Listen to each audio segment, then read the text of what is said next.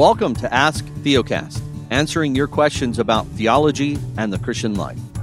To send us your question, please visit us online at asktheocast.com or call us at 615-212-9212. Hi, this is Justin. Today I am answering a question from Brandon. He asks, what is biblical repentance? The word for repentance in the New Testament, metanoia, literally means a change of mind. And so we might ask, well, a change of mind about what? Firstly, it would be a change of mind about God, about who He is and what His character is like, and therefore what He requires of us as His creatures. We come to understand that God is good, that He is righteous and holy and just, and therefore requires perfect obedience from us, His creatures.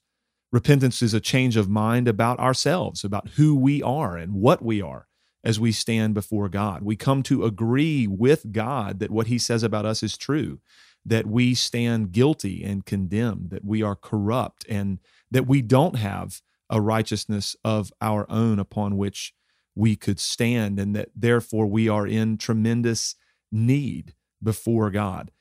Repentance is a change of mind also about Jesus and the way of salvation. We realize that the righteousness that we need and don't have can only be found in Christ. The forgiveness, the atonement, the absolution that we need for our sins can also only be found in the Lord Jesus by faith in Him. Biblically speaking, this may be clear already in what I've said up to now, but I want to be explicit and redundantly clear perhaps. Repentance and faith biblically go together. Repentance and faith are not things that we should attempt to pull apart. It's very clear, as we've thought about this change of mind that happens in us, that repentance assumes faith, and faith incorporates repentance. And in thinking about those things, repentance and faith and how they go together, what I'm about to say, I trust, is also clear. But this is something that we tend to get wrong in the church in our context. So if you hear anything that I say, hear this. Repentance is not something we do. It's not a work that we do.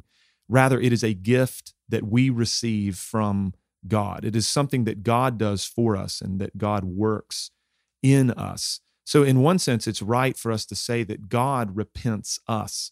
Just like God gives us the gift of faith, He gives us the gift of repentance as well. It's a moving that God works in us. It's a turning that God produces in us. And that turning is always away from ourselves and toward Christ in faith.